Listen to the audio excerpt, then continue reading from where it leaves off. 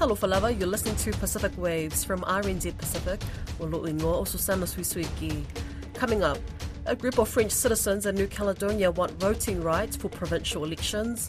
Also, the only metric that matters in our community is the financial bottom line.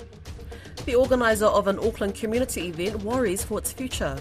And later on, we meet the 10 football star from Samoa.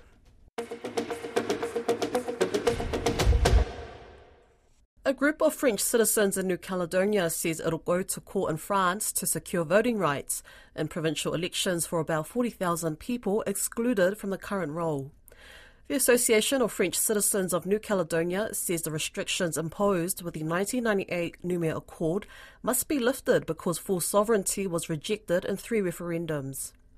To take part in provincial elections, voters had to be established in New Caledonia before 1998. The eligibility to vote is a contentious issue as the pro-independence parties refuse to recognise the result of the 2021 referendum as the legitimate outcome of the decolonisation process. The latest development comes after the French Interior Minister, Gerald Darmanin, visited the territory last week. Koroi Hawkins spoke with senior RNZ Pacific journalist Walter Zweifel about Darmanin's announcement that pro-independent groups could be willing to agree to a compromise on partially opening up the roll. Well, the electoral rolls that are the contentious issue at the moment, they are supposed to be changed. And the Minister Darmanin said that the FLNKS had agreed to negotiate change. Now, earlier it excluded any discussion on these rolls, but Darmanin says according to the FLNKS there would be now a 10-year residency requirement in order to be eligible to vote in provincial elections. We have to remember that the current system means you have to have been a resident by 1998 in order to be on the list to vote in provincial elections. When Darmanin said that, it was hailed as a breakthrough, as a big success in these negotiations between the French state and the FLNKS. 2 days later, the FLNKS said, well, yes, they did agree, but only in the context of finding a schedule for New Caledonia's decolonisation.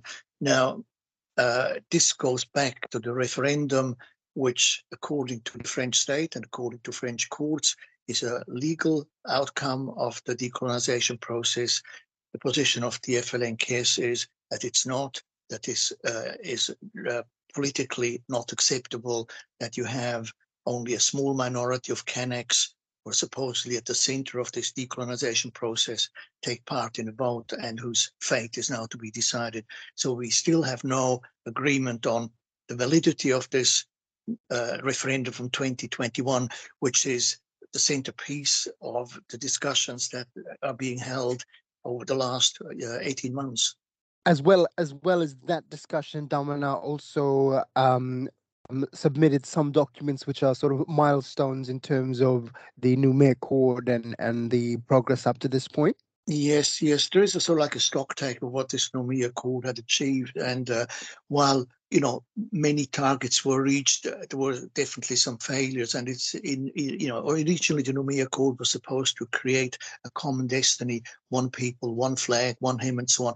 But many of these things have not eventuated. There is huge disagreement over the flag, for example. I mean, the Kanak or the FLNKS flag is flown all over the place. I don't think that flag can ever be withdrawn. The other side will fly the tricolor, the French flag, so we have 2 flags. That issue has not been resolved. What the stocktake also showed was that, instead of bringing these people together, the accord seemed to somehow entrench the 2 sides and produce rival camps pro and against independence, when the original thought was there could possibly be some sort of a consensus of a nation building process. That was one of the outcomes of this presentation. The other one said that the decolonisation process, Darmanin said the French state complied with the United Nations regulations, remembering that New Caledonia has been on the list since 1986. The report noted that the United Nations had been able to send observers before the different referendums to also check the electoral lists that were available for the special electoral list for the referendum. So from the French point of view, the referendum process was valid and legal, that has also been supported by the French courts. Now, the United Nations-related International Court of Justice is still to come with its findings on the request by the FLNKS, which says, in the context of a decolonization of a colonized people, this referendum cannot be accepted. So we still have to see what the International Court of Justice has to say. On balance, after 18 months of discussions since the referendum in 2021, there's been little progress. There is no sign yet of any statute that is acceptable.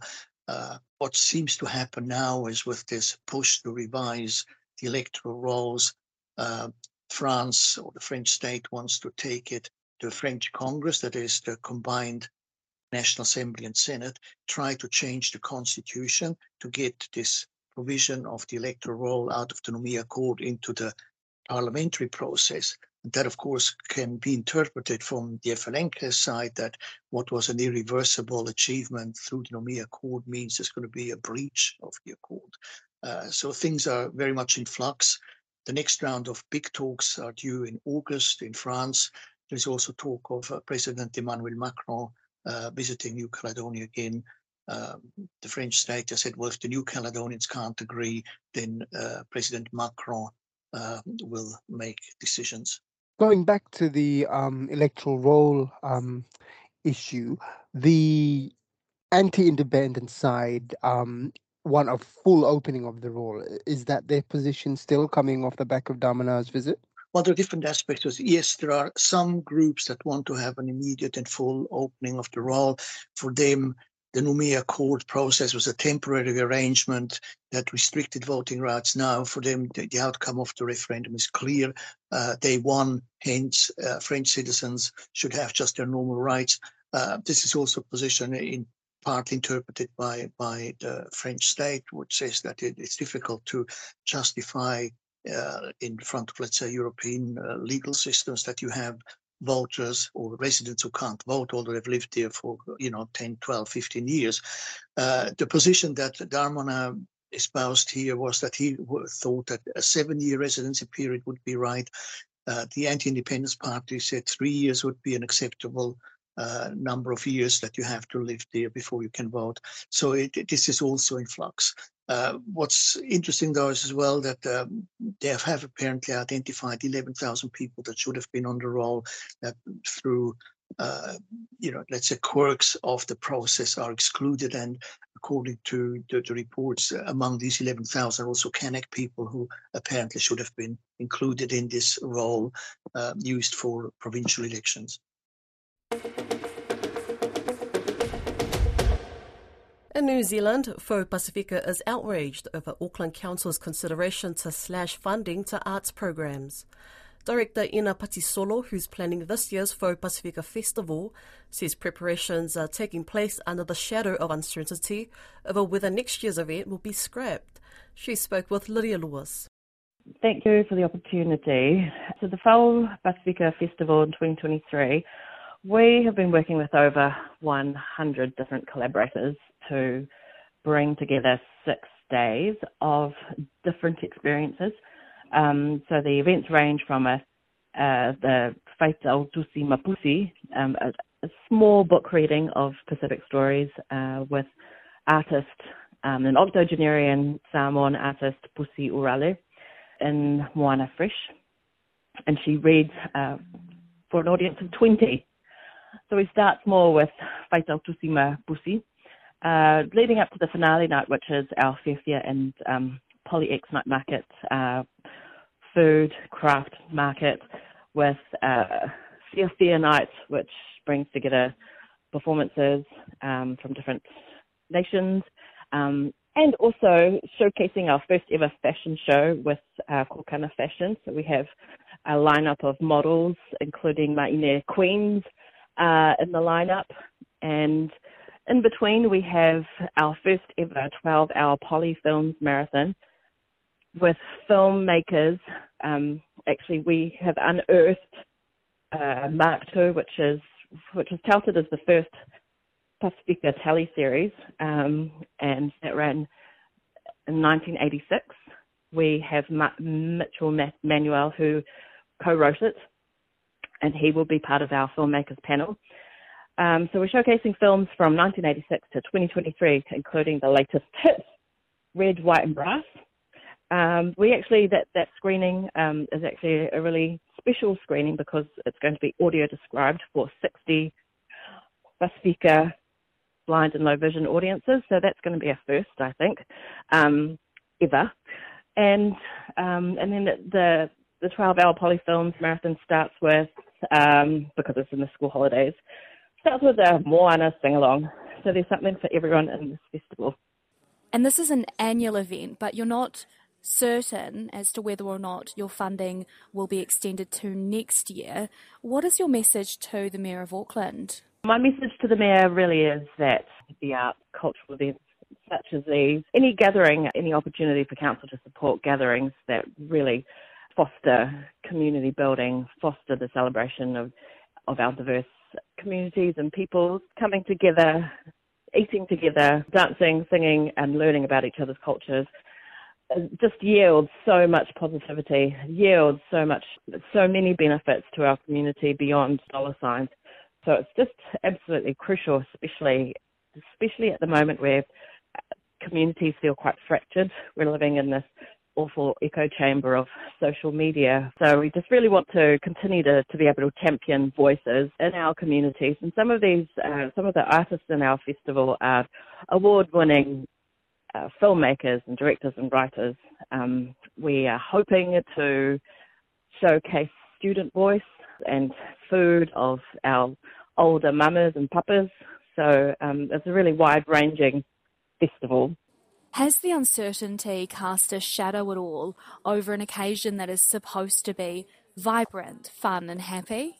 In preparing for the festival, it has been under the shadow of the kinds of equation that the only metric that matters in our community is the financial bottom line, and being able to understand where people are coming from, where the journeys that they've taken to come to be living in Aotearoa, the struggles, but also the richness and the diversity of experiences.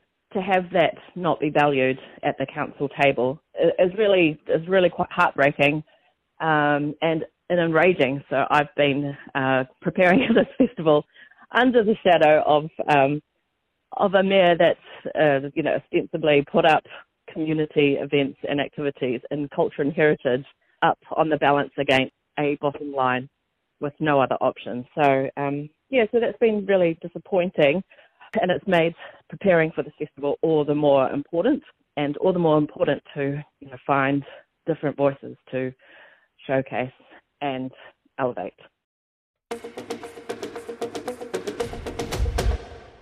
Samoa's champion club Kiwi FC have captured the hearts of audiences at the Oceania Football Women's Champions League tournaments in Papua New Guinea.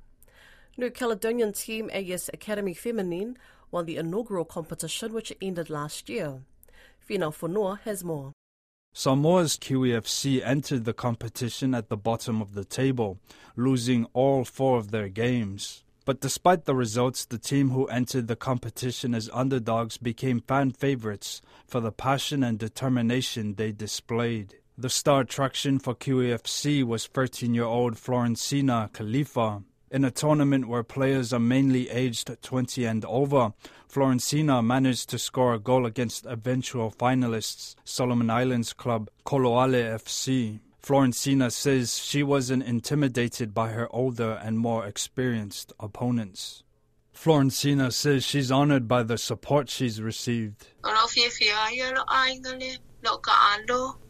My family are very excited that I'm playing soccer.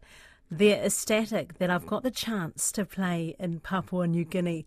They've been very supportive. During the competition, the team visited schools where they met with students and teachers. Kiwi FC coach Leti Tamasese says the competition has provided invaluable experience for her young team. Tamasese says it's a boost in motivation for her players. That's the spirit we brought here. No matter what, never lose hope. Keep on going and keep on fighting. Push harder and train hard and make sure you come here, you are well prepared in terms of fitness and all those. I think that's the other downfall for our team is our fitness. This tournament motivated them to be better. The FIFA Women's World Cup kicks off on the 20th of July. That's Pacific Waves for today. To listen back, head over to rnzi.com/programs. You can also download us on Apple Podcasts, Spotify and iHeartRadio, or wherever you get your podcasts from. So from myself and the team here at RNZ Pacific, so far, so far.